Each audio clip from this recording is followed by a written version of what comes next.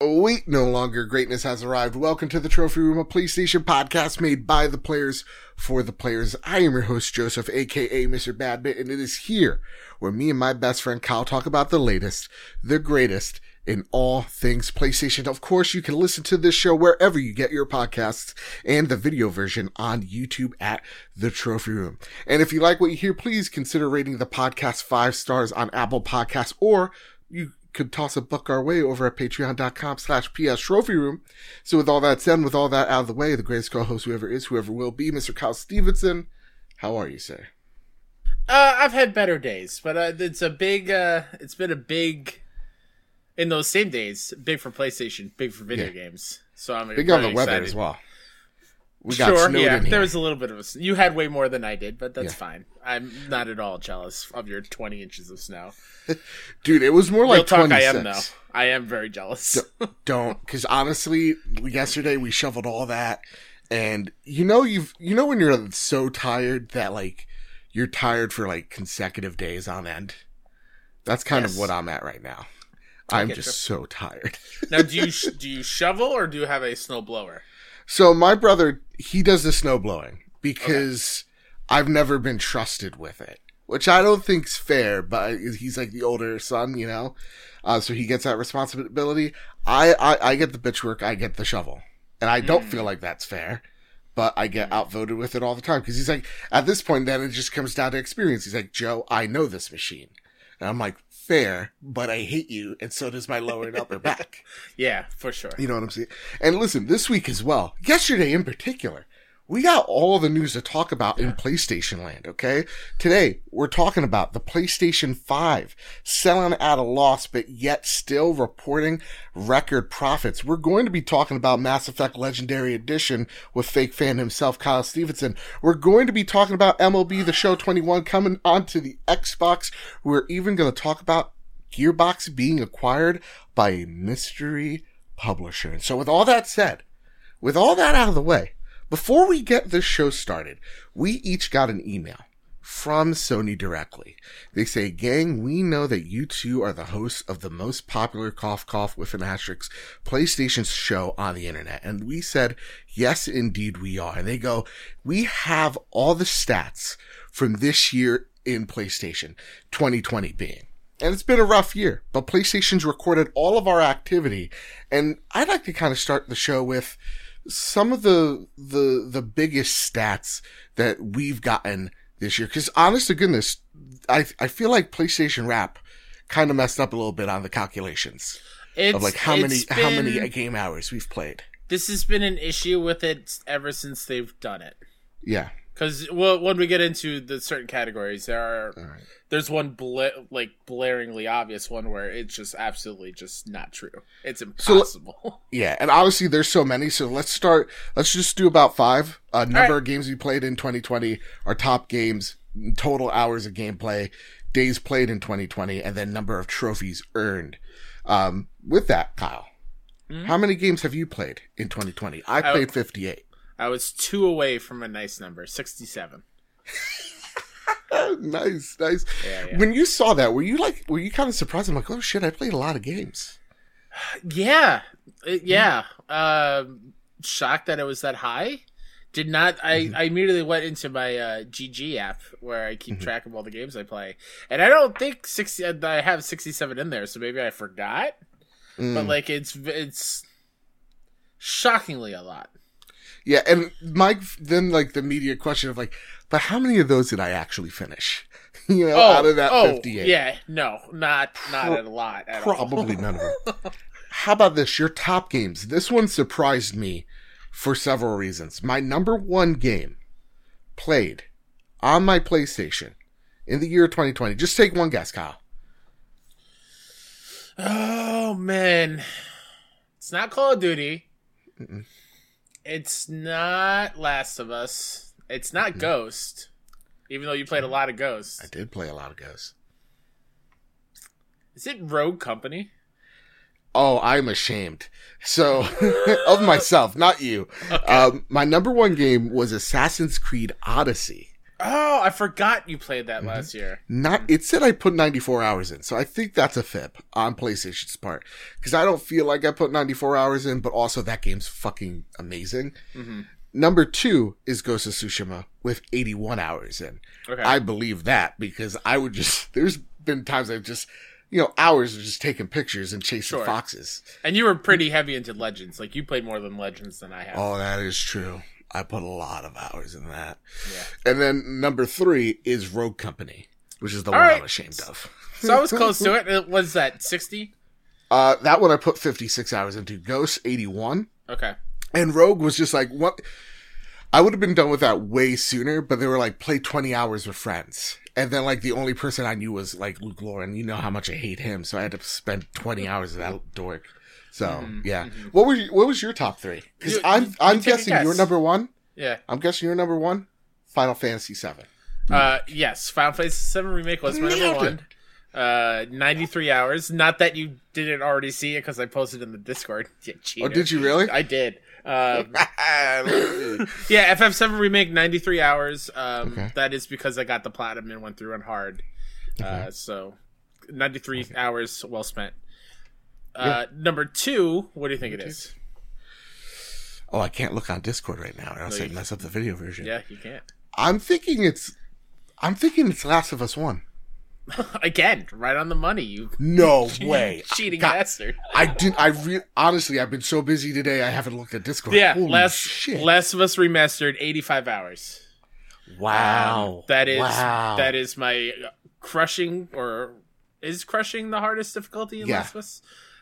Crushing, and then that is grounded playthrough. That is Last of Us Factions to get that platinum. Took me 85 hours this year. Way to know your co-host here. Number 3. No, go ahead. You know it. Let's go. Last of Us Part 2? No. Okay. I'll give you another shot. 2 out of 3. I'll give you another shot. I know this one? Take a guess. What's another game that completely consumed me in 2020? I mean, damn. Oh, I'm sorry.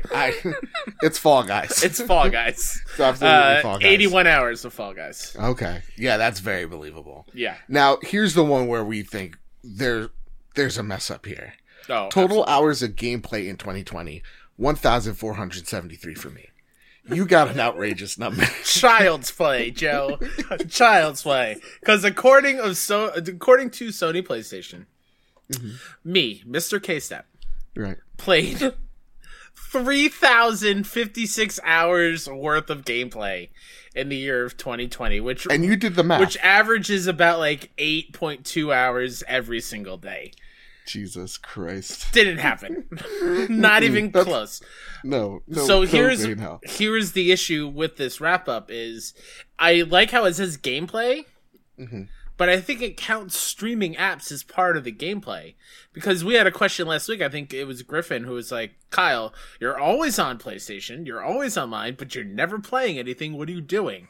I watch YouTube. I watch Netflix. Everything that I watch is on my PlayStation. So my PlayStation is on for like 8 hours, 10 hours a day, every day, but I'm not playing games that entire time. Okay.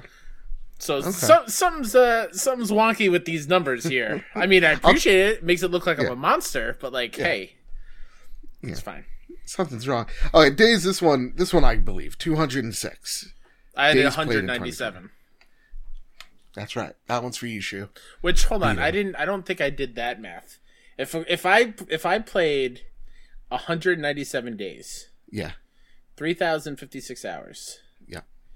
In 197 days. That's 15 hours a day. There's no way. Kyle pulling in double duty. Look at that craziness. There's no way. No way in hell. Okay. This was a good one. Total trophies earned in 2020. Here's where I destroyed you. Oh, really? Yeah, I don't even doubt. 645. 990. Yeah, that was even close. Yeah. Jesus 20 Christ, platinums, 123 gold, 228 silver, 619 bronze. Yeah, every single category. I got 9 platinums, 45 gold, 136 silvers, 445 bronze. So, do you have... You kick my ass. Well, since we're in the new era, do you have the PS5 stats that they threw out there? Oh, I know just off memory that I put 200 hours into my PS5. I do believe that. 61, I think, hours into Demon Souls. Oh, wow. And I'm like, that is absolutely scary accurate. Stop telling me this. My top PS5 game was Immortals Phoenix Rising. Beautiful. 56 hours of that, and then 163 total hours, which is totally believable. That I'm shocked is not higher. Yeah. That honestly, I feel like it's more accurate than the year-long stuff. Yeah, and honestly, I feel like we've already put some mileage on the PS5. Hell yeah, we did. So, that's why we're the most trusted voice in PlayStation. That is a tagline that I need you to save for me, because I will forget it. And that one I will... What was it? The most trusted? The most trusted news of PlayStation 5 or whatever. You got I already forgot. Memory of a goldfish. Take that, IGN. We're the most trusted IGN. news. Yeah, suck a GameSpot. With that, before we square up the news, let's get into our Patreon pitch. Of course, like we say each and every week, if we ever got you through a long car ride, a tough day at work, whatever the case may be, it really does help us out if you throw us $1 our way over at PS Trophy Room on Patreon. It really does help us out. Right now, we were going to have this cool announcement. We got new lighting. We got new tech. We were going to have it show off the new camera, but FedEx messed up because of this whole blizzard. But yeah, we're now going to be doing some really cool video stuff, all because of your generosity over at patreon.com/PS Trophy Room. I want to shout out our platinum members, Todd Burowitz, and soon our gold members, Chaotic Monkey, Gavin Goffrey, Griffin West, Jose Jimenez, Jedi, Master Ren, and, I'm sorry. I messed that up. Because I remembered someone that was just like, I want you to change my name here or there. I got you. You're Silver Plus member. I remembered. Our Silver Plus members, Hide Indoors, Marcus O'Neill. Oh, it's just Ray. JB, the Purple Monkey himself, Jadis Von Metal, Tim Ulf, and Justin Rodriguez. Thank you all so much for your generosity. It really does mean the world to us. And with that, if you're watching the video version, you can see the lights opening up a new portal behind Joe. Yep. Shuhei said he may walk out of here at one point. Oh my god! And that portal is only powered on your by left, the magic. Joe, and then it's Shuhei. And it's like the most happy voice. On your left, I'm like, oh, it's him. And then he flies out. Oh, yeah. Oh man, it's so majestic. That's that, Kyle. It is time to get into the news this week. It's time to square up the news. First bit of news comes from Paul Tassi over at Forbes. PS5 is being sold at a loss, yet Sony is posting record profits. If you're ever wondering why a company might decide to sell a valuable item at a loss, look no further than what's currently happening with Sony. They've admitted that they're taking a loss on the PlayStation 5, and yet they're posting a $10 billion record profit all the same. A few things to note from their recent report. The PS5 sold 4.5 million units by the end of the December month, which is the same amount the PS4 sold during its entire launch quarter. And that's with the PS5 being hard supply limited during that time, and now for the indefinite future. Part of the reason for the record profits is still due to PlayStation, however. While the PS5 is losing money as a hardware unit, Sony's gaming division is up 50% from last year, thanks to game sales, PS Plus, and digital downloads like DLC and microtransactions, with PS Plus adding 9 million more subscribers from a year ago. And it also goes on to mention that PlayStation Plus now sits at 47 million users. That is, again, up from 9 million. That was 38 million. And Miles Morales has sold 4.1 million units in the 2 months that it's been out. And 2018 Spider-Man was what, a year, I think 12 million?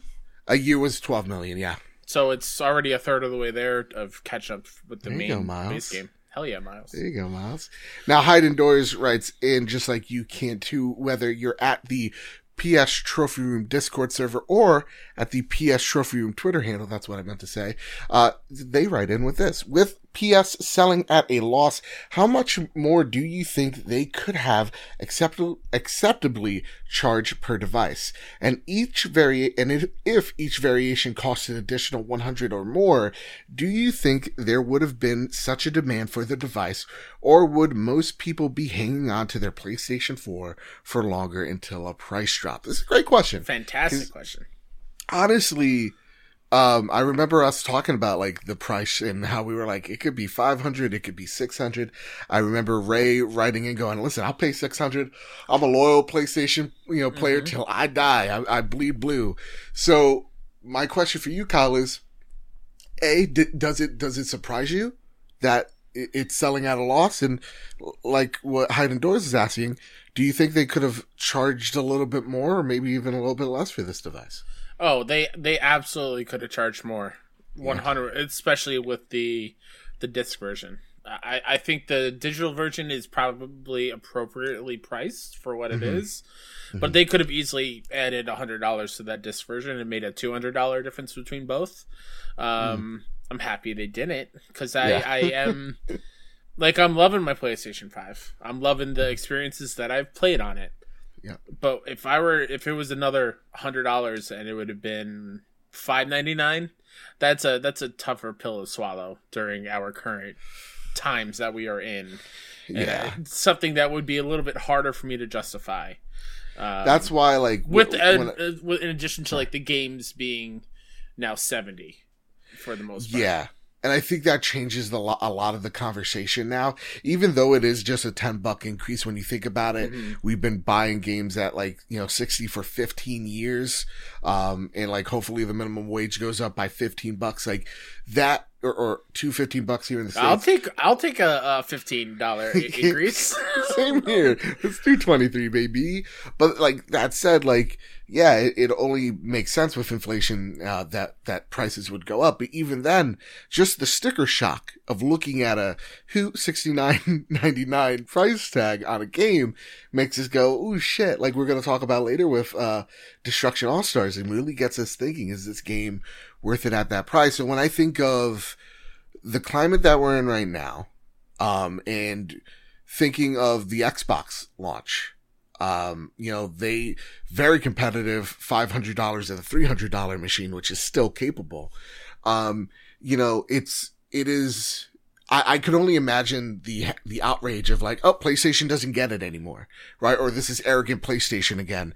If we saw a $500 and $600 console, it's the PS3 reveal all over again. Exactly. Get a second job if you want it. $599.99. Deal with it.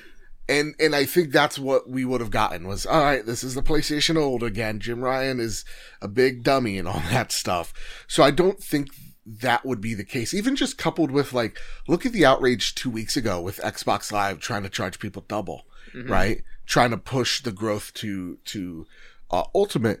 People were up in arms, rightfully so. Awesome for you Xbox fans not taking it and going, no, we demand better from y'all. And them, going, okay, you guys are right. I think that would have been also a thing of like, I think that price would have been moved back down if they saw that people were that angry about it.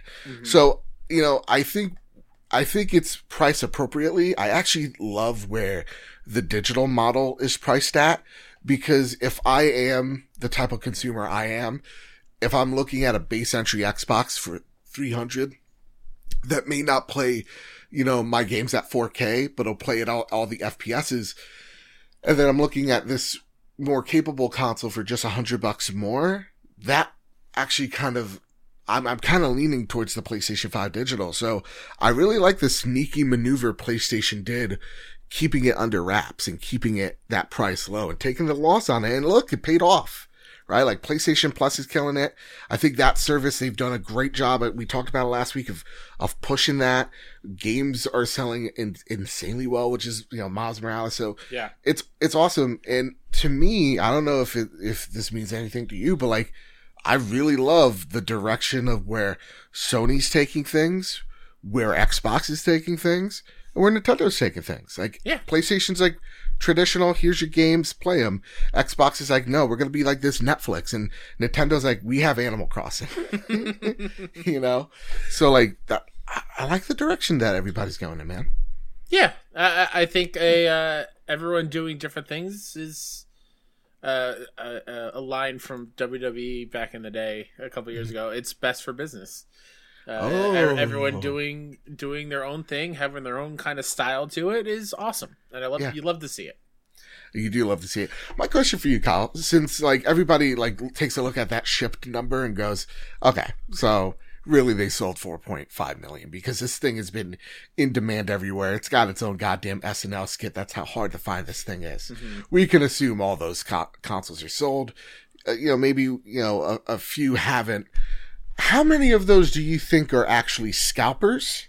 Mm. And also, do you think like this console's got the legs to maybe even outpace the PlayStation 4? Or is it just like too early to tell?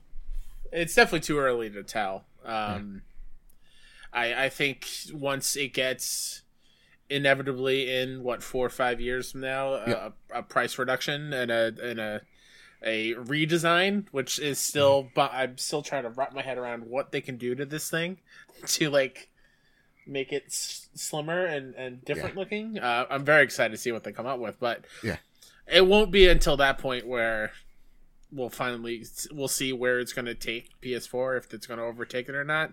I think the next year or so, even earlier than those 4 or 5 years, like in the next year or two, we'll see it. Is it still going to increase when they become more readily available, or is everyone going to have one and like, oh, we don't need two just right this second? Listen here, little Timmy. Like, chill. Your bedroom doesn't need a PS5 as well as the living room, as well as the bathroom. You don't need to game while you poop. It's not a thing. Well, tell that to Sean Capri. That's why you need a Vita. Switch. Let me tell you about the PlayStation Vita. But yeah, I think PS5 is well on its way to absolutely crush it. How many people you think, because, you saw like people in Switzerland going, we have 2,000 of them. Oh, yeah. Out of the 4.5? Yeah. Oh, man. I'm thinking the 0.5. Cool. Yeah, that's what I'm thinking. A cool 500,000, dude. I think they got a lot of them. Mm-hmm. I really do think they got a lot. For me, I think it's too early to tell. I think the real number, and I think the real sign of where console gaming is going, or just platforms at this point, because I don't know really consoles are going to be here in the long run, as scary as that sounds. But like, depending on where the industry goes, I was listening to Brad Sams, all credit to this man, who's an Xbox-centric YouTuber, if I'm not mistaken.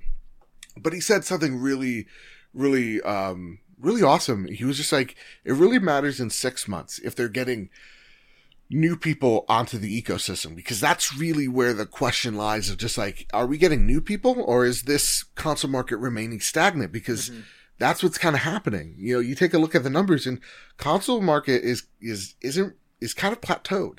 It just sits at that 30%. It's just getting older. It's not growing a new consumer base, which I think that's why Microsoft's throwing the rod into the ocean, trying to see if they can't get a new fish with the cloud game and stuff. Mm-hmm. New fish.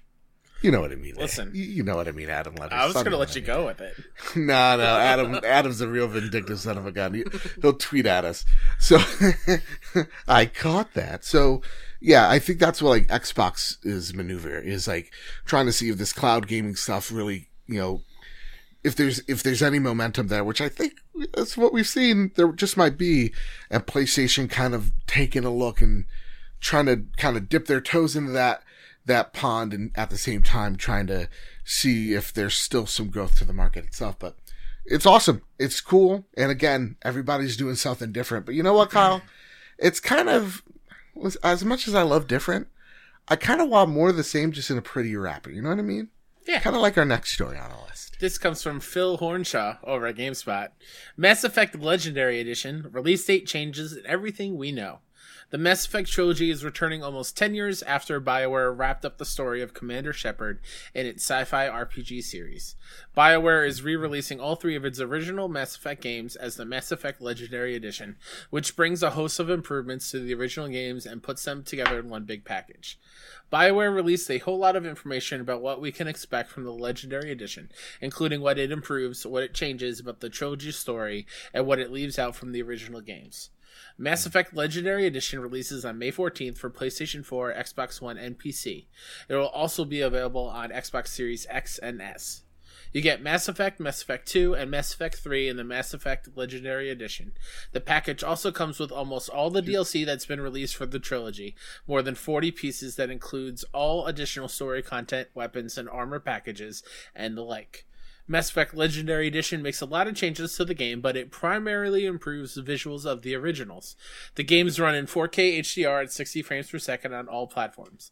BioWare says it's also optimizing the remaster for the new console generation to get a more consistent and smooth experience. Character models, good God. Character models, including that of FemShep, are also improved, and there's now a consistent character creator across all 3 games. 2 things. First off, I appreciate the long pregnant pause when you said in one big package, because you knew I would go who, and I was drinking coffee, so late, but nevertheless who to that one. And the other one, here's the thing. I'm going to play as FemShep. Did you see Jennifer Hale's Twitter post? Oh my God. She's all emotional. She's amazing. I was just like, well, you sold me. This is Cory Barlog's level of wholesome. I mean, welcome to the right side of history of playing as FemShep. That's true.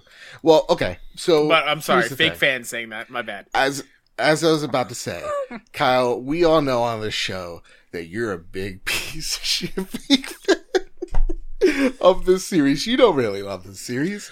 You say you do because you just want to say you were there. You just want to. I would love for every time that you say this on the show, that a little thing pops up in the corner of the video like source, and then that's the source, unverified. Like a Twitter thing? No. You're going to have to remove me from this platform if you want to. Anyway, so that being said though, this is awesome. Like, I got goosebumps. Cause, for me, I loved Mass Effect 2. I was actually having a conversation the other day of like, I actually don't know. Real talk. Is there a better RPG than Mass Effect 2? And I had to really think about it. I don't know if there really is. I think that RPG for me, I think it's perfect. And, Mass Effect 1 had, lore-wise, built this universe in such a just clever and unique way where, you can, if you wanted to elevator pitch it, it is like a, it is kind of like a Star Trek meets fantasy type element to it, but, it is its own universe. To me, it's side by side to a thing like a Star Trek or a Star Wars. It's just that awesome. And so, with 3 having the multiplayer component gone breaks my heart because that's where I really dug 3. But honest to goodness, this brought back so many really fond memories of Miranda. Kyle, where's your hype for this game? It's at all-time high. For this remaster. Yeah? It's at an all-time high. Mass Effect 2, I've said on the show before, it was my first entry in the series, and it came at a point in my life that I really, really needed that kind of game, and that story of Shepard, which I don't think I want to spoil, because I've seen a lot of people this will be my first time playing Mass Effect, which... Welcome, first of all. Appreciate you. Mass Effect 2 is one hell of a game. Yeah. But just that whole ending mission and doing the loyalty missions for each of your crew and having them be unique and actually have consequences is amazing. And I love 3 up to where I played. I can't tell you where it was because that was years ago, but God, I can't wait. Stop it. No. I'm having a bad couple of days. I will not take this slander.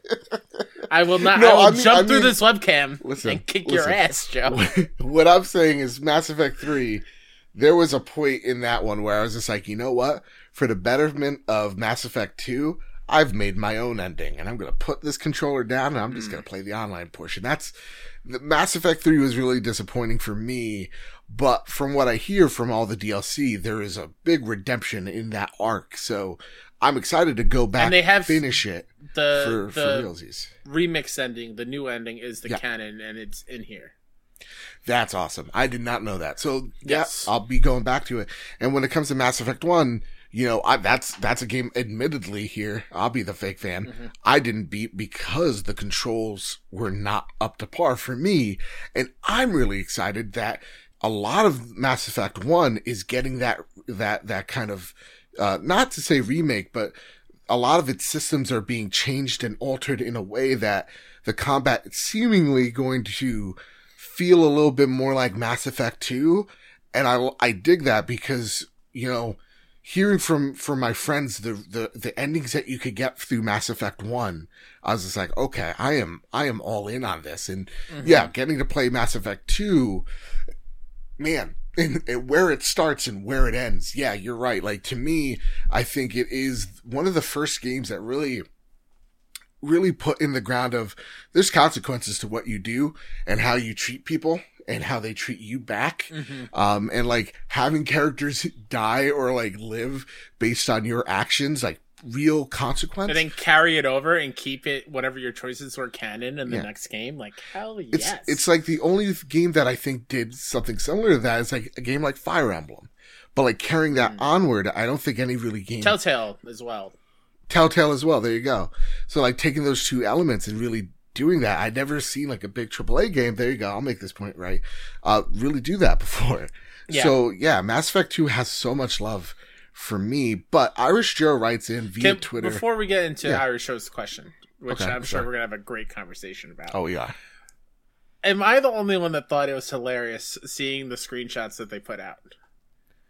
Of Thane in the original and then Thane in the new one. In the end, you can tell the lighting's different, but it's just a giant lens flare.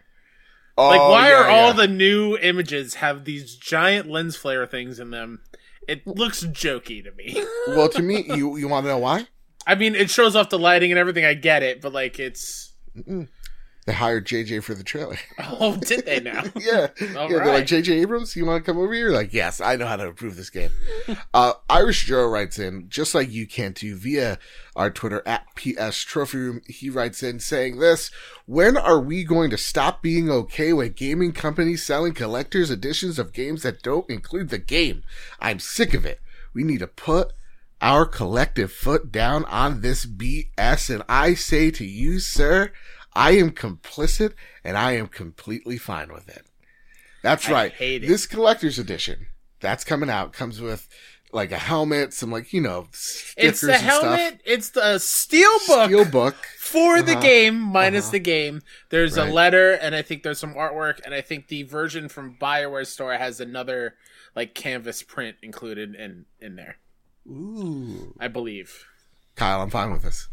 Why? How? I don't get it. Here's the thing. Here's what I kind of want going forward. Okay, from here on out, I'm moving digital, but there are sometimes some things that I do want the collector's edition of, but I don't want the game because I already got the game. So if I'm using this type of logic, it's $150 for this dope helmet that I don't think I'm going to fit my melon head into.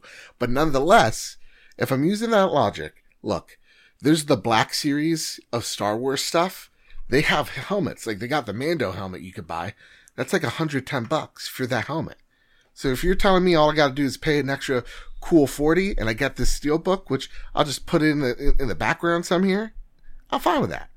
I'm cool with it. I'm totally fine. As long as the helmet's cool, I'm all right. But you can just go get the N7 helmet already as it is. I don't think so. I believe you can. Oh, give me the link. I'll just buy the helmet. I believe you. I 100% believe you can already get the helmet.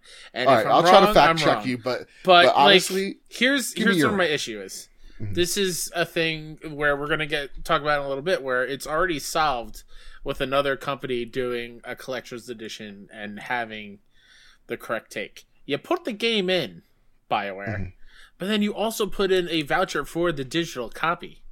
Because we are now in a new age where, yes, you have a digital PS5. I have a disc version. You can't just have one version of that and have everyone be okay with it, especially because you don't have a disc drive, and I do. So put both versions of that, and as soon as your account knows that you have that game linked to your thing, the code is invalid. I don't know if I don't know. I don't know if that would work that way. I'm telling you, man.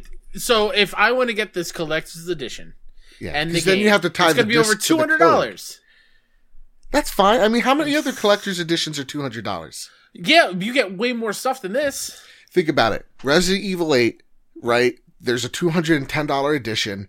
It's like, it's got a map, it's got cloth, it's got a fucking postcard, and then it's got what's his face? Hunky Chris Redfield as a statue. And I'll queer bait for just this one thing aside. That's $210 for hunky, dreamy Chris Redfield. Uh-huh. And I take a bite out of that, and that's $210 with the game.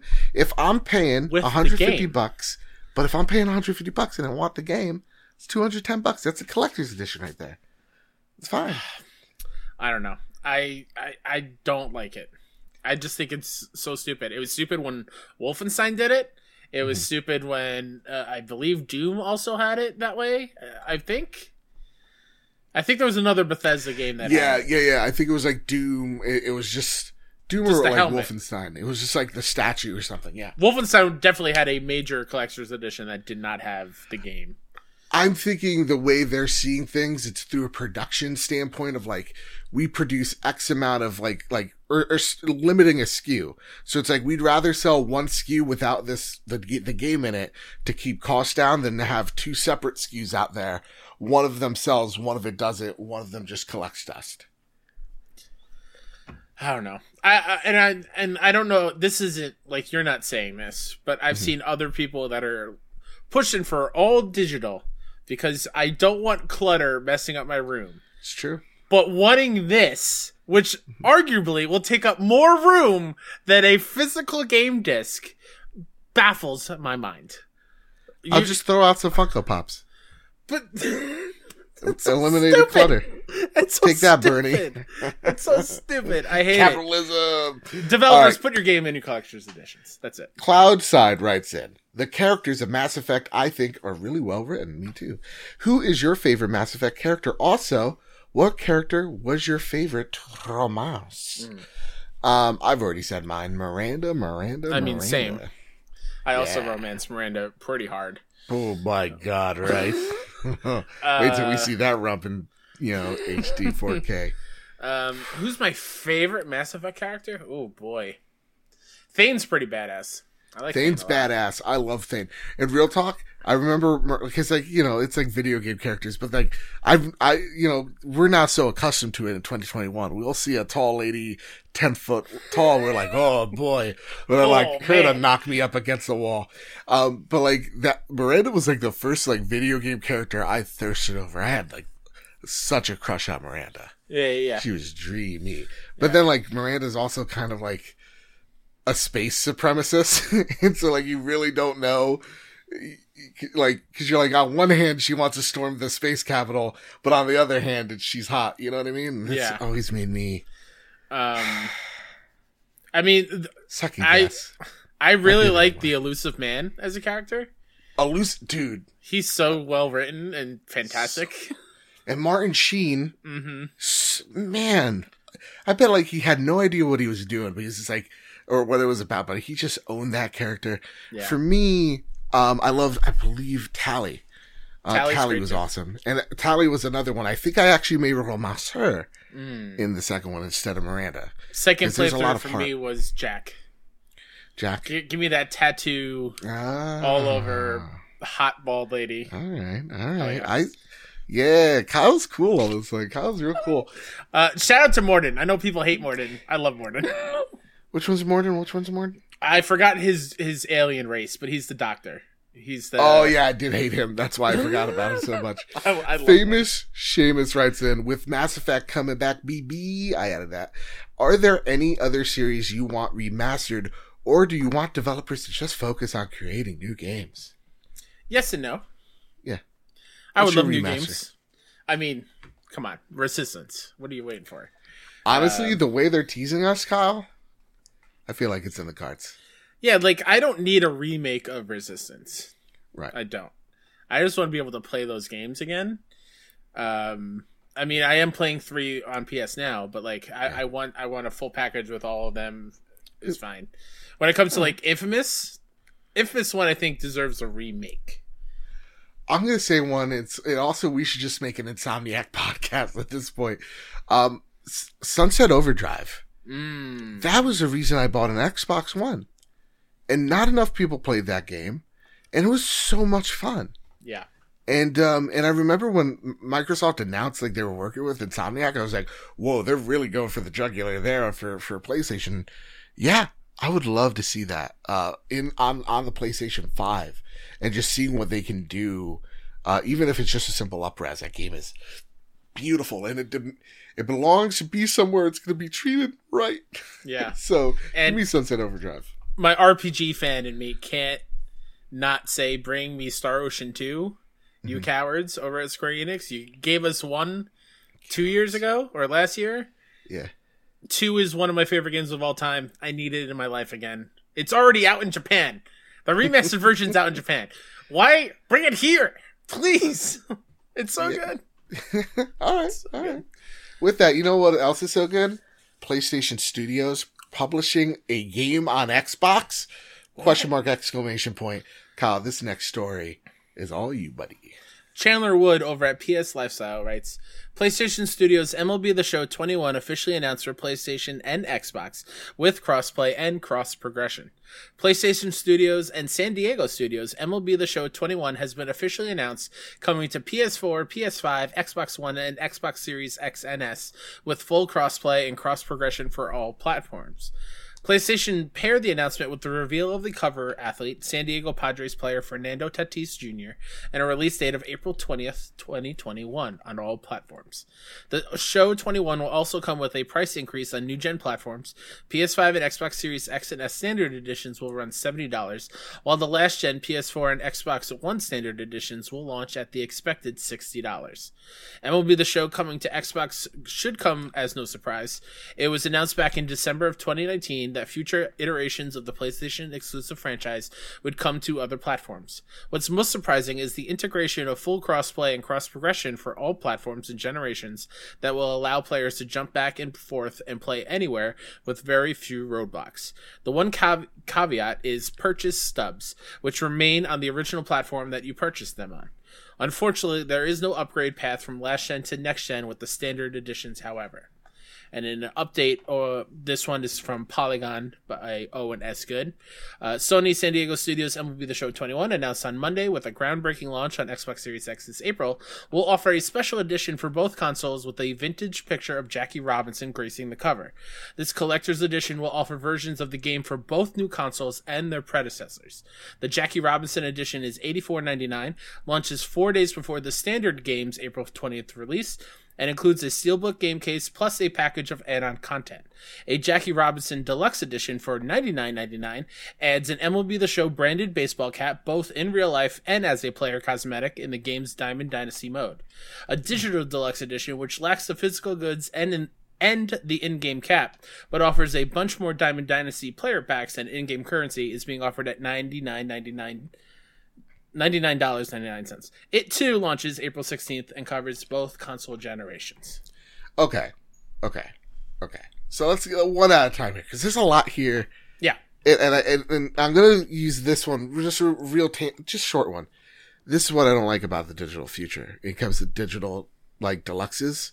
Like, the physical version, obviously better, but I want that cap. That's what I'm saying here. Is like, just give me a way to purchase said cap without having to buy the physical edition. Give me a digital version. Like with PlayStation, I know, like, I think in the beginning they give you like a pin or something when you pre-order digitally. Do that here. There's no reason why you can't link your PlayStation Network account or whatever.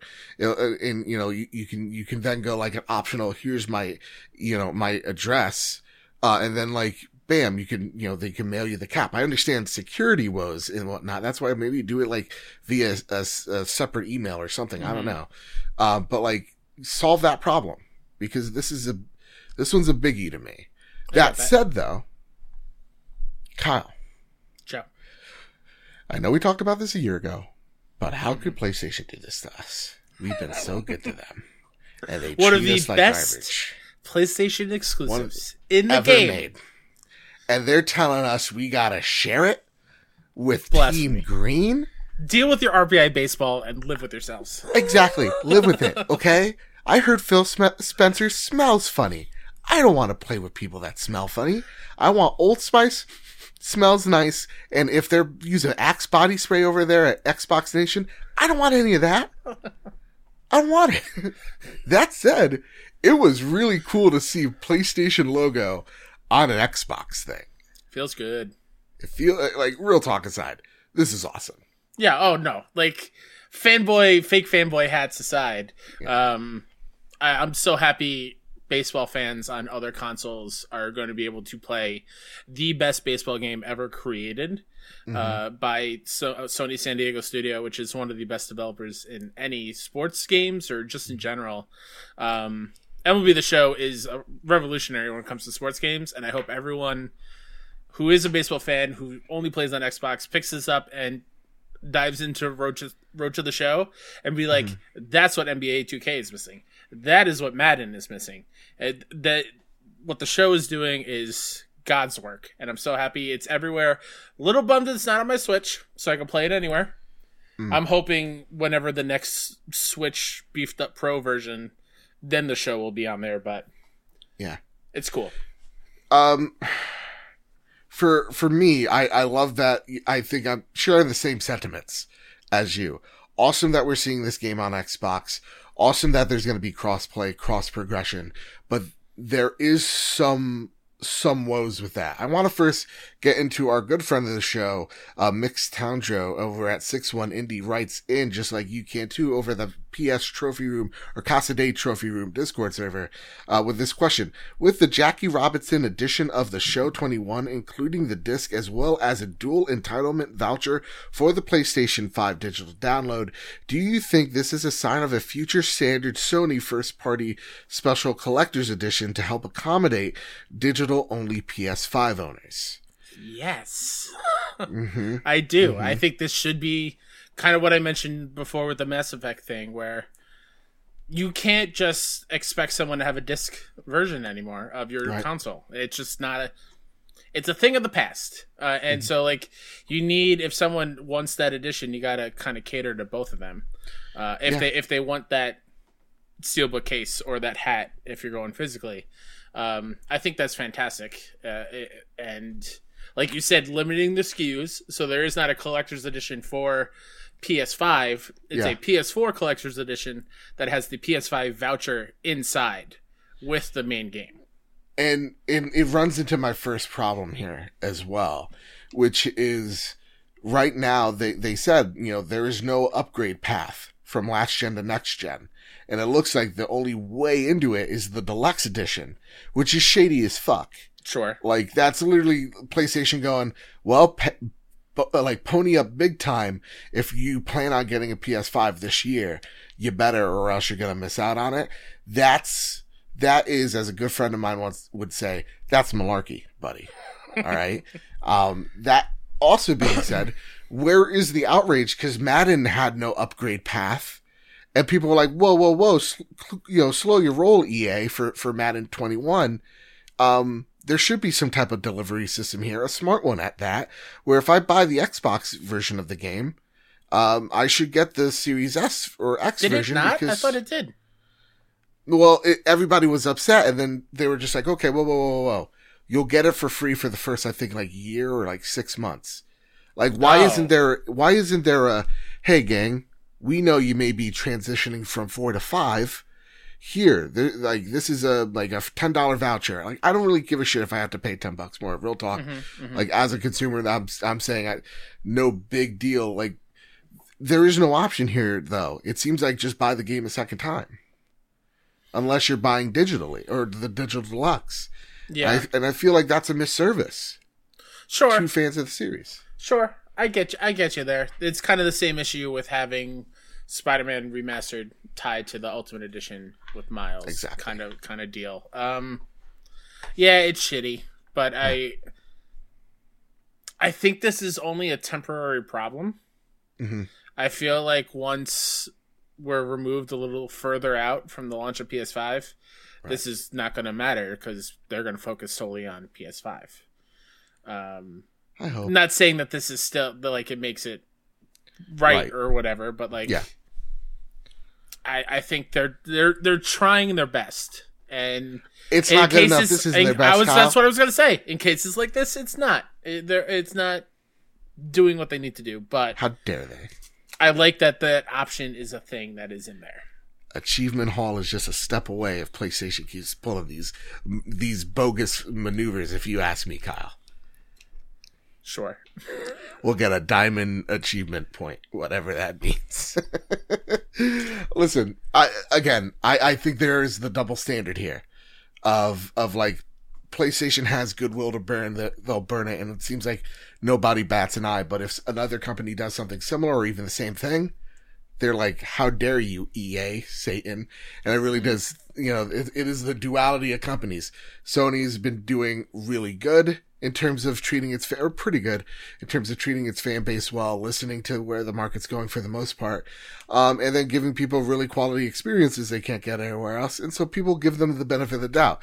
If you're like EA, who's the devil, you go, EA, I think you're the devil because you treat me like shit and you haven't been doing the awesome AAA games that we expect. That's why I think there's so much on the line for, let's just say, a Mass Effect Legendary Edition, so that when they pull these shady maneuvers like Sony's doing, people don't give them the benefit of the doubt, Yeah, I get that. I mean, question for you, like, is the reason that this is the case is because it's no longer pre-PS5 or pre-Series X and S? Like, the consoles are out, so if you have a PS5, you're going to obviously buy the PS5 version. And I think, and see, that's where I'm just like, yeah, but if you're a fan of the game, and let's just say you get a PS5 for your birthday or whatever, like you got to buy that game again or play the PlayStation 4 version, which you don't get all the bells and whistles, right? Like, I could only imagine the haptics and all that with that. So, like, to me, that bums me out. But I do understand where, like, this game's lifespan really is the first 6 months, baseball season starts and the playoffs, and then bam, it's done. But like, then it's on to next year. Yeah.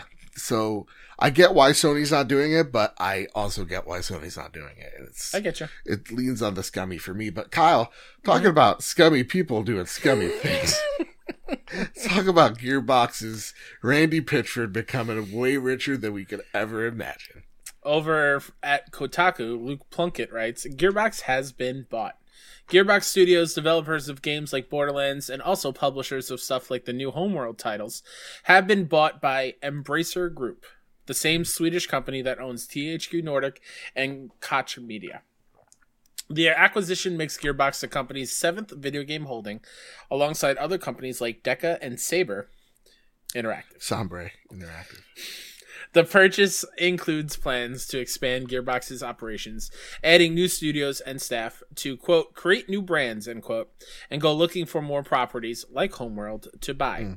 The initial purchase price was $363 million, half in cash and half in Embracer shares, with a further $1 billion to be paid, 360 million shares and the rest in cash, if Gearbox are able to hit, quote, agreed financial and operational targets in the next 6 years, end quote. Full stop for a real quick second. That sounds like a hellhole. That sounds like Crunch City. Yeah. Like, listen, you have goals to hit. Ooh, that doesn't sound good. Get to it, Whip. That is so good. 2K has sent a statement to clarify its continued relationship with Gearbox, writing, quote, as the proud publisher of the Borderlands franchise, we are happy for our partners at Gearbox and this exciting new chapter for their organization. The merger does not change 2K's relationship with Gearbox, nor our role as the publisher for the Borderlands IP, or any other projects we are currently working on with the studio. We look forward to continuing our long-term partnership with this incredibly talented team and delivering many more exciting entertainment experiences to gaming fans around the world, end quote. Full stop. Randy Pitchford got $130 last night. Okay? Nobody's talking about this. Kyle, first question to you. You got $130? Just $130. Sorry, $130 million. That changes the whole conversation. $130. Changes the whole conversation we're about to have. Someone hands you $130 million in cold hard cash. What do you do first? I would cry into the dollar bills. All right, I will take that suitcase. This is me. Take that suitcase immediately, and I'm saying immediately. Find a forklift or something that's going to be able to dig into the earth. I am burying some of that cash in a disclosed location because there's no way I think it's legitimate. Well, here's the thing. Like, You got cans of beans down there too? Well, now I'm gonna probably be hunted when we start eating the rich. That's what I always hear. But secondly, I don't trust that money. You know what I mean?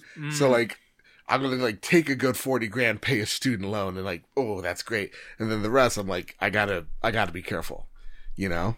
Yeah. Or else it's gonna be like Catch Me If You Can with Leo, because I don't trust it. That said, this is huge news. And if you guys don't know what the Embracer Group. They are, again, the Swedish studio that, or firm that owns THQ Nordic. So it looks like this is going to be part of the THQ Nordic family, which is a huge get for THQ and Koch Media as well. That said, my first question to you here, do we really think Borderlands is going to be with 2K for any much longer?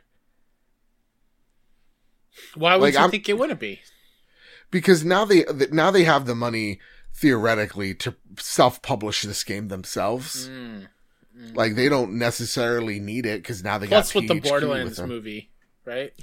Exactly. So like, do they really need 2K? Or because like for me, I really think it's like they could. I don't think break contract because that would be very professional. But Randy Pitchford's been able to do some things lately that's unprofessional, unbecoming of a human being. That said, I could see them running out the terms of the agreement, like after Borderlands 3, you know, the IP's yours, go do with what you will, and then them self-publishing it. I don't see this relationship really going any further anymore. I don't know. Yeah, that's interesting. This is where like I my video game knowledge is real poor. We'll talk about how publishing and developer mergers. Yeah, boring to me. Okay, then another question. It's cool though. Cool, whatever, great.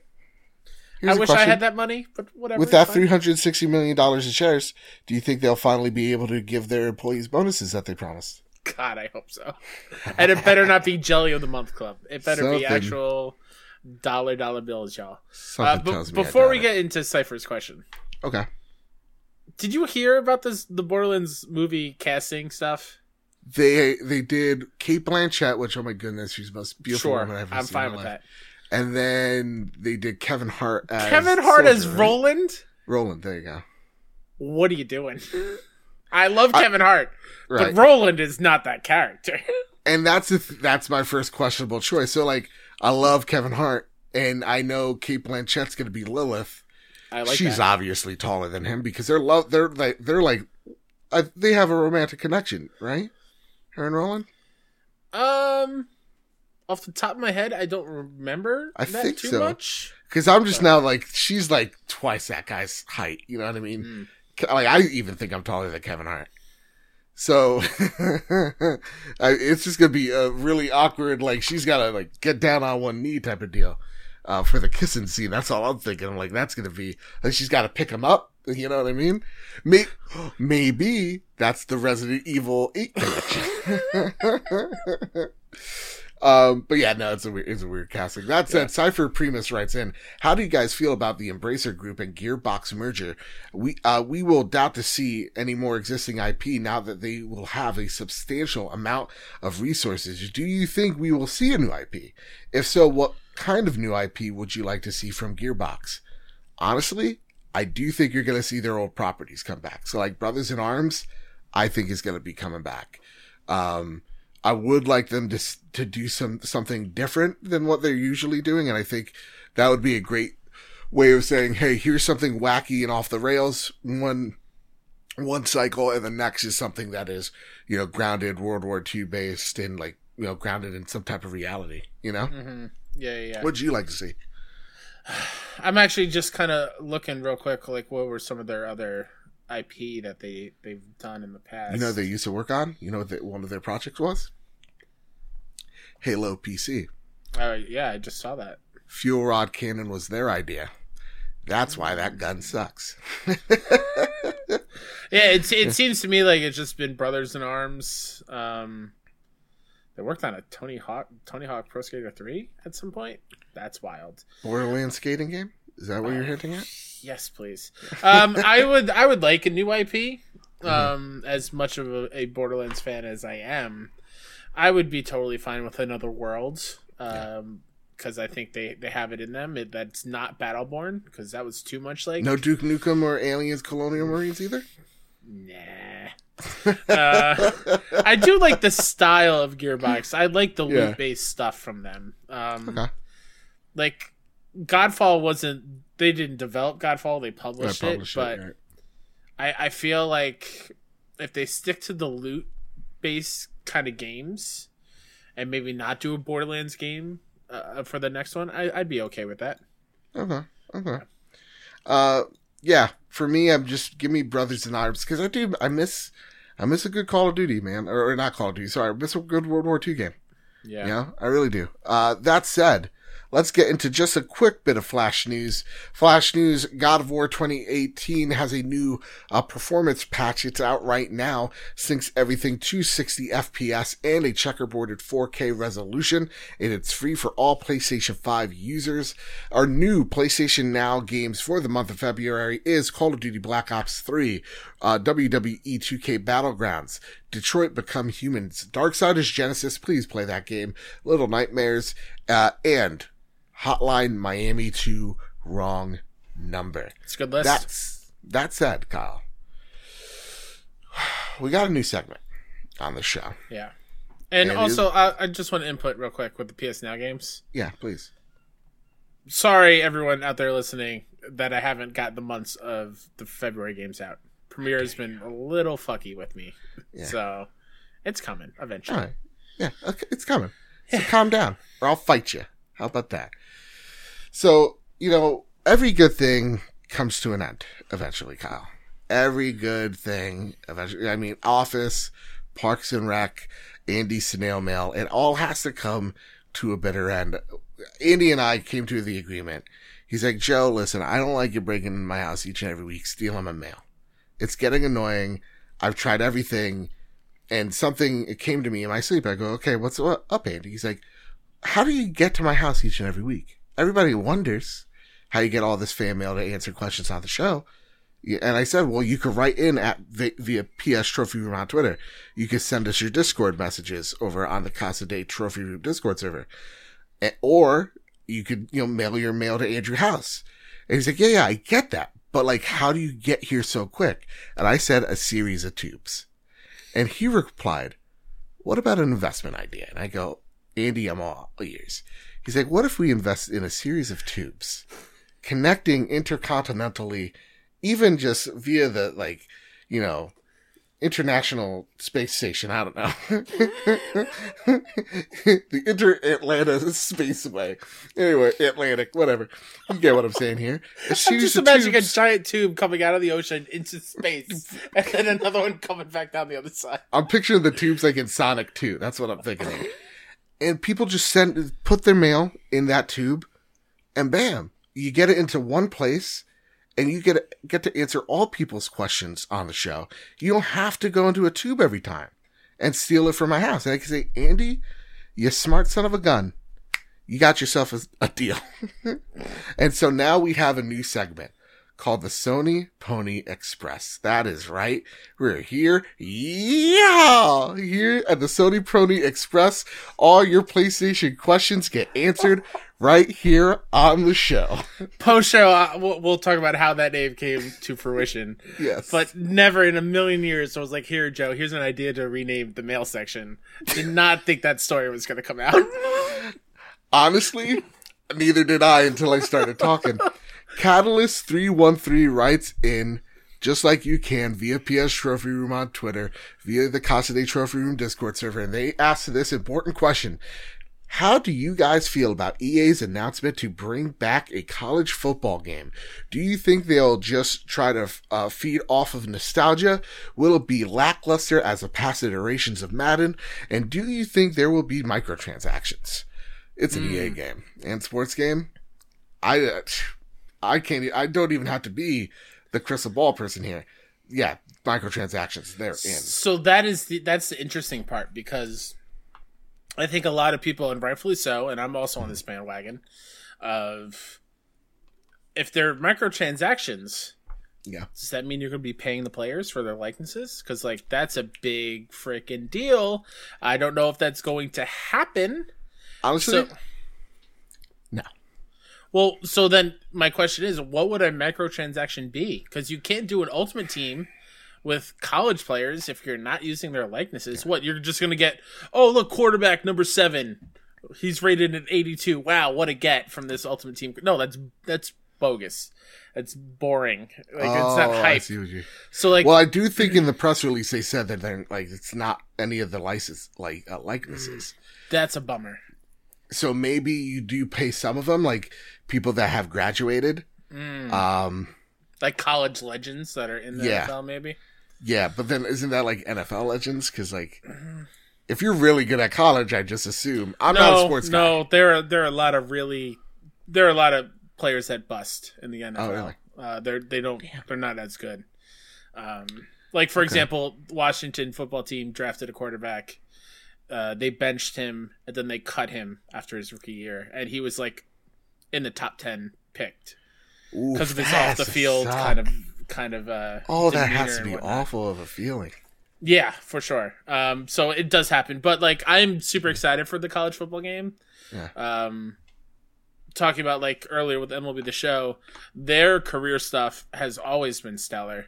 Where back on the PS2, and some people are like, Kyle, this is stupid. I don't want this back. I do. I want to be able to go to like classes and take tests and live the college lifestyle as a college athlete.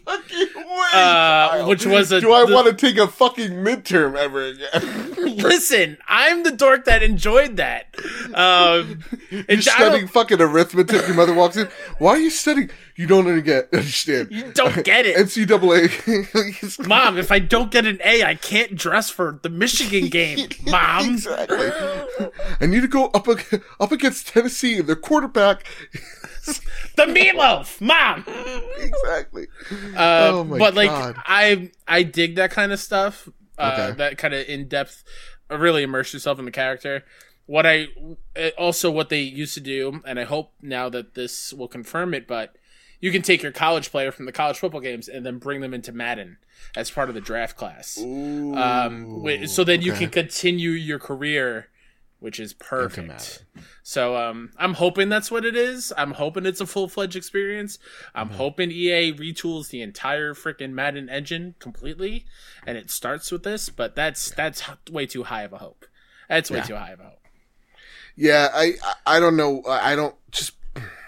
You know me, I don't know sports, and I personally, football, whatever.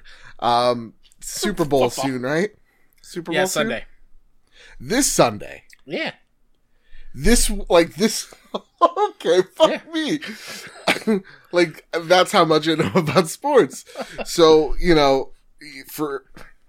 I just want those players to be paid. Absolutely. That's it. Just pay them. Because, like, if you're, like, player one, like... What are they going to do for names? Are they just going to ask It's usually just uniform numbers. That's stupid. But like I remember, and when I was in college, and this is not like I was a top athlete or whatever. When I had a tryout for the golf team in college, there was a big talk that we had to sit through a meeting of, listen, you can't get paid for anything. You can't accept anything free. You make $1, you're done. Like $1 and you're out. It's like, oh, all right. This is super serious. It's just golf, and we're a D3 college. It's not that serious, man. It is all serious. Now you get on that mini golf range and you take us home. You take us home to victory. Z Child writes in via the Sony Pony Express with this question. With so many new games that came out recently, last gen and current, how do you guys manage to keep up with all the new releases? I usually play new games 2 to 3 months later at best. Great question, Z Child. For me, I just take it one game at a time. I don't get hooked on like backlog, and usually like it's weird recently where I'm like juggling Cyber Shadow, Hitman, and all these games, or like Control. And now we're going to talk about it in a minute, but like Destruction All-Stars, like I'm juggling like 3 or 4 games at a time. And that's weird with me because usually I got like one game and I'm laser focused on that one game. But usually I don't let the FOMO catch up to me too bad. I just like getting excited, for people that get excited for things.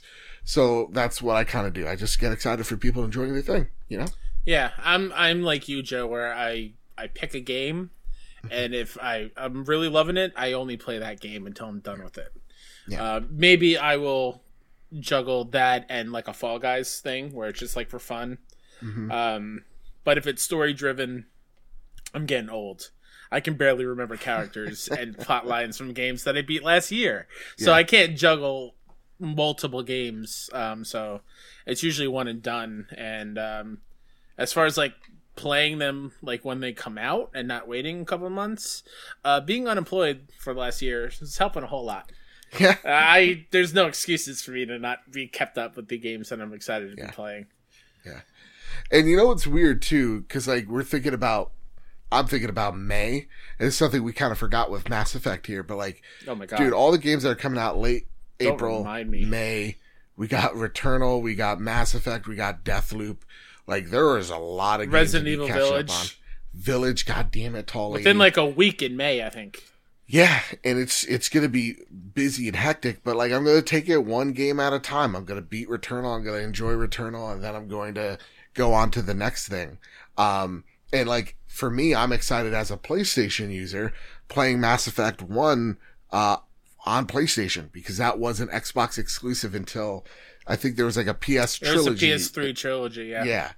And that was the only way you got to play one. So like it's awesome that like I get to go back with these games, but knowing that I'll have Mass Effect and I've already played it, so maybe it's not a biggish rush, that I go and choose Resident Evil instead, Yeah. And it's cool having a podcast because like I can live vicariously through Kyle when it comes to games as well.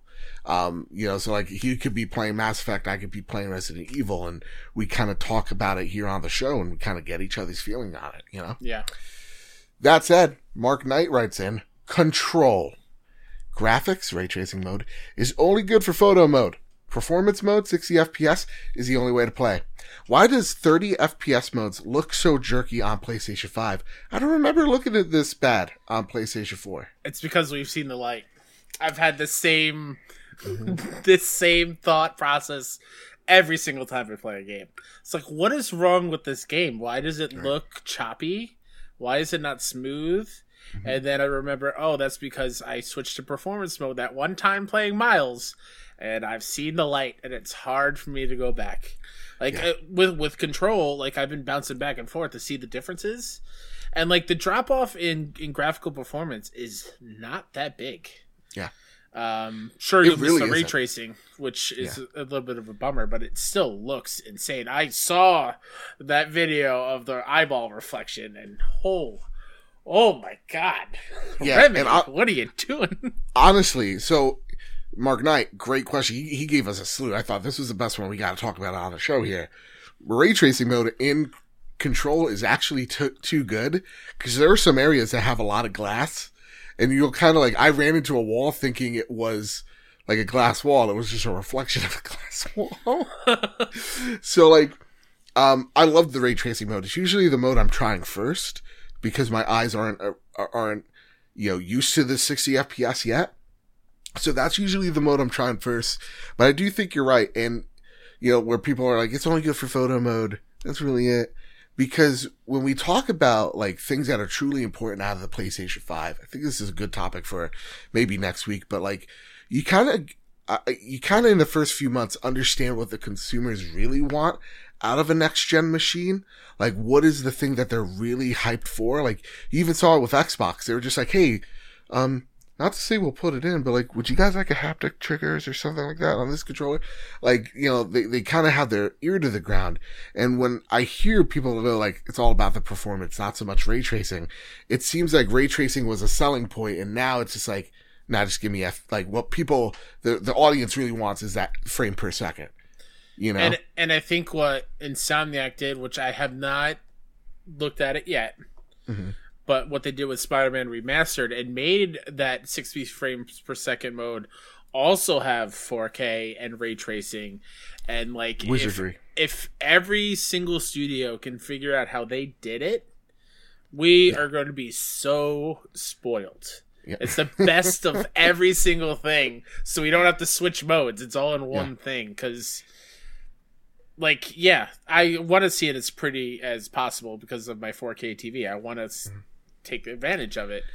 But man, and real talk, Control. Jesse moving so fluid and smooth on my screen, and the enemies and all the effects of explosions and whatnot look so damn good in performance mode. Like, I'm not missing much. And real talk, when it comes to like Control, like I texted you. Yeah, you did. Like, it plays so good now on PS5. It feels like I'm playing a different game, where I texted you earlier going, hey, can I change my Game of the Year 2019 again to Control? Because, my God, it feels so fucking good. So, yeah, like, I'm agreeing with you here, Mark, that, like, photo mode is really why you'd probably want to use ray tracing, because them pictures look great. But honestly, performance is the way to go. Yeah. And I'd like to know what y'all think. PS Trophy Room, Casa Trophy Room Discord server, you all know what it's at. Link in the description if you don't. Let me know what you guys think. Do you guys do performance? Do you guys do the fidelity or the graphics mode? Let us know in the comments below. And before we go, Kyle, what you been playing?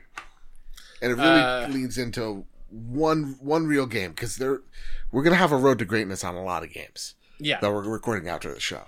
Yeah, this one in particular, because I know what you've been playing, because I played with you last night. Yeah. Destruction All-Stars came out on PlayStation Plus this month, February 2nd, to be a matter of fact. We've been playing it. How many hours have you put into it? How are you feeling on this game so far?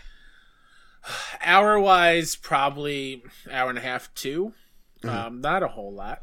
Because you're not a multiplayer gamer. Excuse me for the cough. No, I'm not. But when you throw me a game that reminds me of Rocket League, I'm 100% going to try it out. Destruction All-Stars is fun. There's no going about it. It's a good ass time. Mm-hmm. If this wasn't on PS Plus, though, I would probably not pick it up for $70. Yes. This seems to me like a $40 type of game, and because like the modes are almost the same, the arenas kind of are like a little bit similar. Yeah, the characters are awesome. The cars look great. The music is great, even though the music should be during the games, the matches. Yeah. I think that's a missed opportunity there. It just feels empty, but it's still a lot of fun. Yeah, for me, so like Destruction All-Stars, we've been taking a lot of some trailers here or there. We talked about the state of play impressions, I believe, last week, but like there really didn't seem like there was much to it. Like even that state of play was incredibly short. It was about 6 minutes long. And you know what Destruction All-Stars really is at the end of the day is, you know, think of bumper cars meets those robot wars that you saw in G4 back in the mid-2000s. Oh, BattleBots? Right? BattleBots, there you go. Where, you know, you have this arena where there's all these hazards going on as the game progresses, and the whole mission is to wreck the enemy car and get on top. So there's 4 modes. Mayhem, which is your classic, like, you know, just rumble deathmatch mode. You know, you gotta be number 1 on the chart. There's Gridlock. That is a kind of the battle royale where like there's a platform that's constantly disintegrating in different parts, and it's the last car standing, which is really cool. And then you have that's the one I haven't played yet, but that's from what it sounds like is the Fall Guys hexagon type level. Yes. And then there's these 2 team ones where it's pretty much you're trying to, you know, do as much damage as you can as a team and then cash out. And the more damage you do, the more points you get, but the more damage you get, the enemy team can cash in as well. And then there's this weird one that I didn't like at all, which is kind of like a domination where you have to get out of your car and such. Which is very similar to the other one, where you're just causing damage, collecting gears, bringing them to the bank. So it's those 2 to me are the ones that I've played, and they're similar because you're just collecting gears and banking them for the team. Yeah, and for me, like, in the first hour playing it, I was like, oh, this is cool. This is not a stream game because I'm too focused on what's happening in the screen. Cause I think every round, like, lasts 5 minutes and, like, you have to be focused.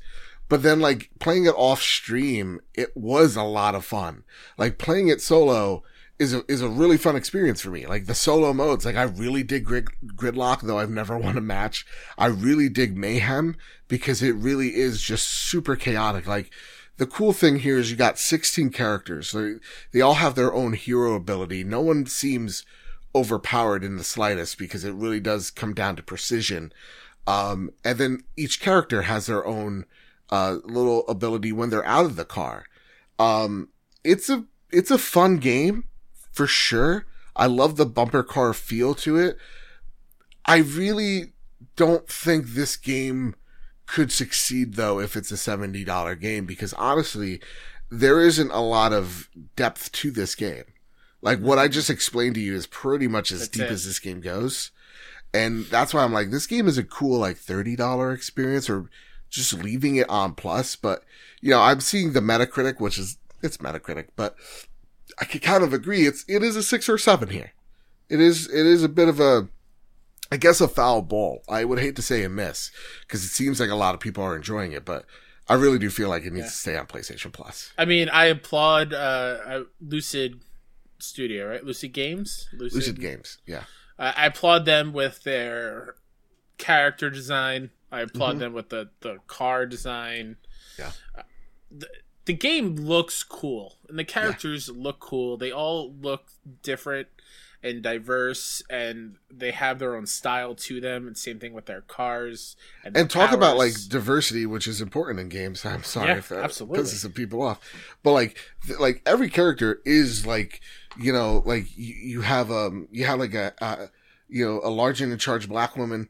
You have, like, this, like, French tatted up, like, metal dude that I loved. You have this one chick who has, oh god, the prosthetic legs as well. And she's my favorite character as well. The Blades. Do they call them Blades or is that the wrong term for them? I think so, actually.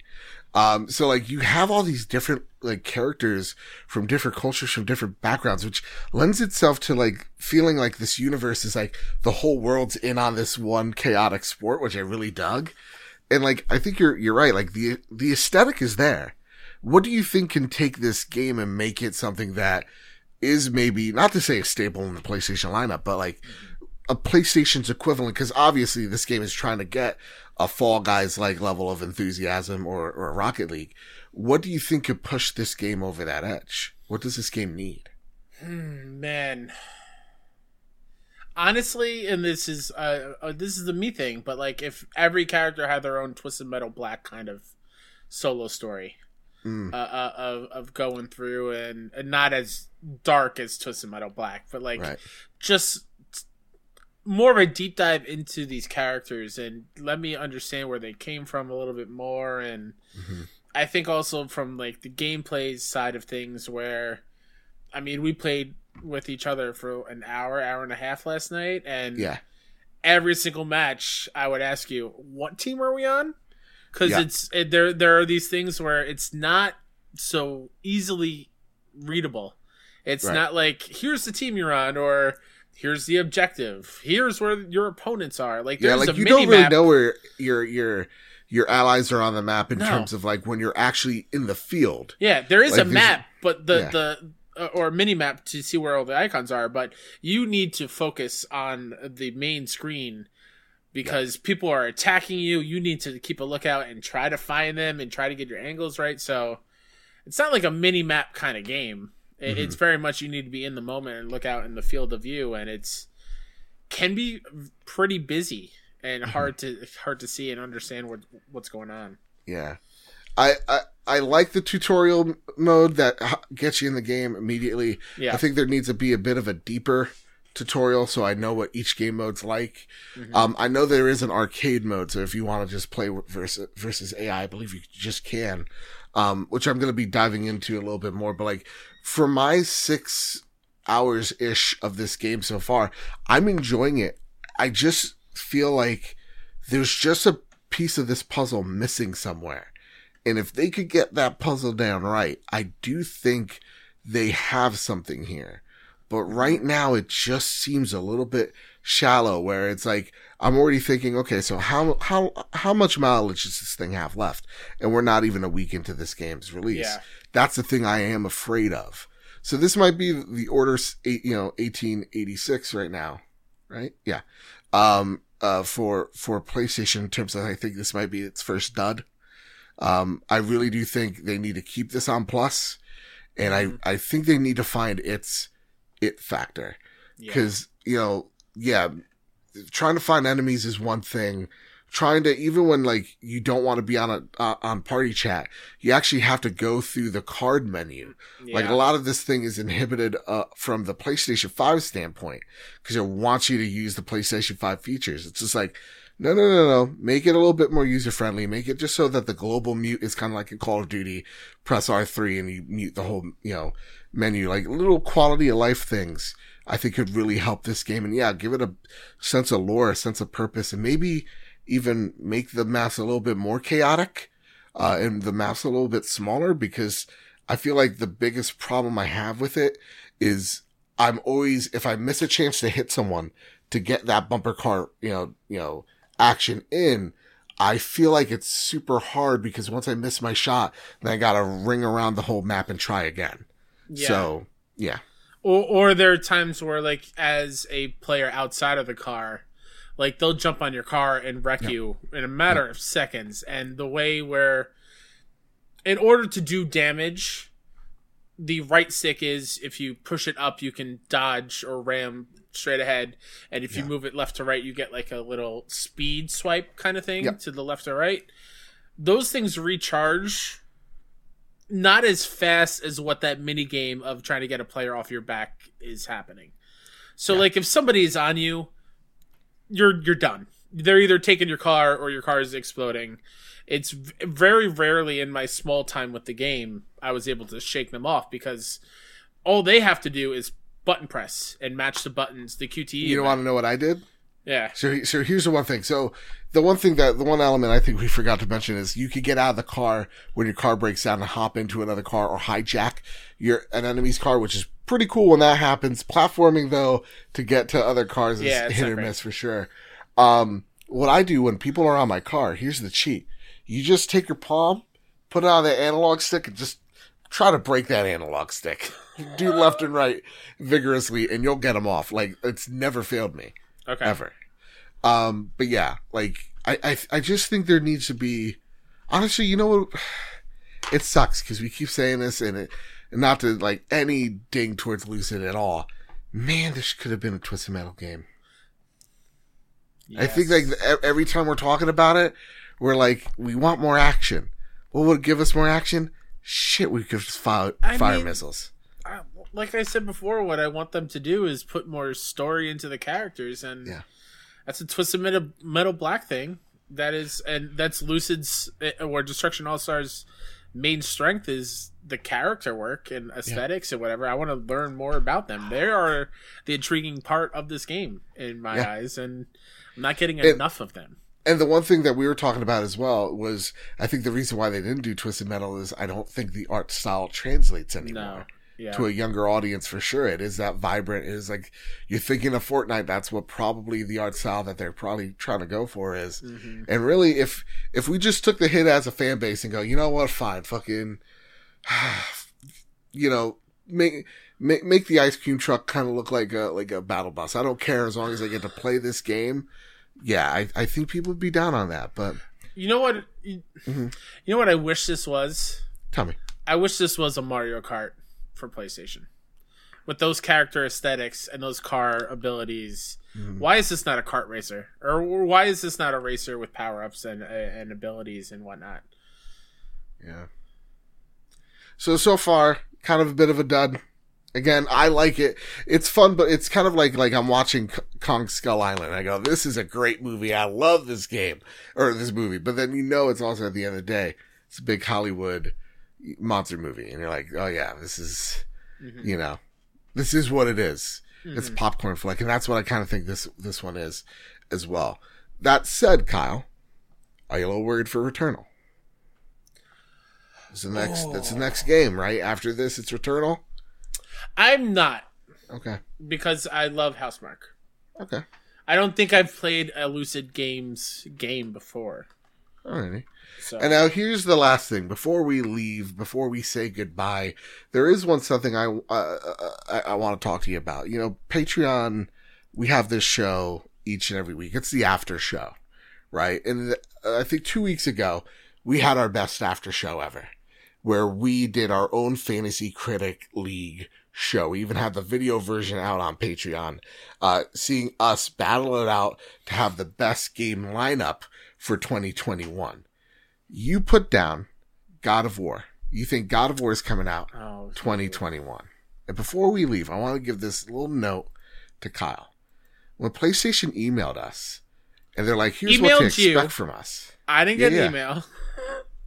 Okay. Well, I'm just saying, they emailed me, and they're like, here's what to look forward to in 2021. They showed me Destruction All-Stars. They showed me Returnal. They showed me Ratchet and a Clank. They showed me Horizon Forbidden West. You know what game they didn't show me, Kyle? In 2021, they did not show me God of War. And you might say, for people that didn't watch the post show, which you should, why does that matter? Because I put that as a counter pick. Kyle cannot take this game out of his lineup now. Now this could just be a big fat 0 on Kyle's behalf. And That's fine. I walk away now with probably more points on the field. Kyle, how do you feel? God of War not coming out 2020. That's what you keep saying this like it's a fact. You keep saying it like you're buddy with Corey, which first of all, how dare you? How dare you be buddies with Corey and not bring me into this? He doesn't like any of my tweets. He doesn't like any of my tweets. I reach out to him all the time. He says I'm ugly. And while you're so angry, also pimp out your stuff, by the way.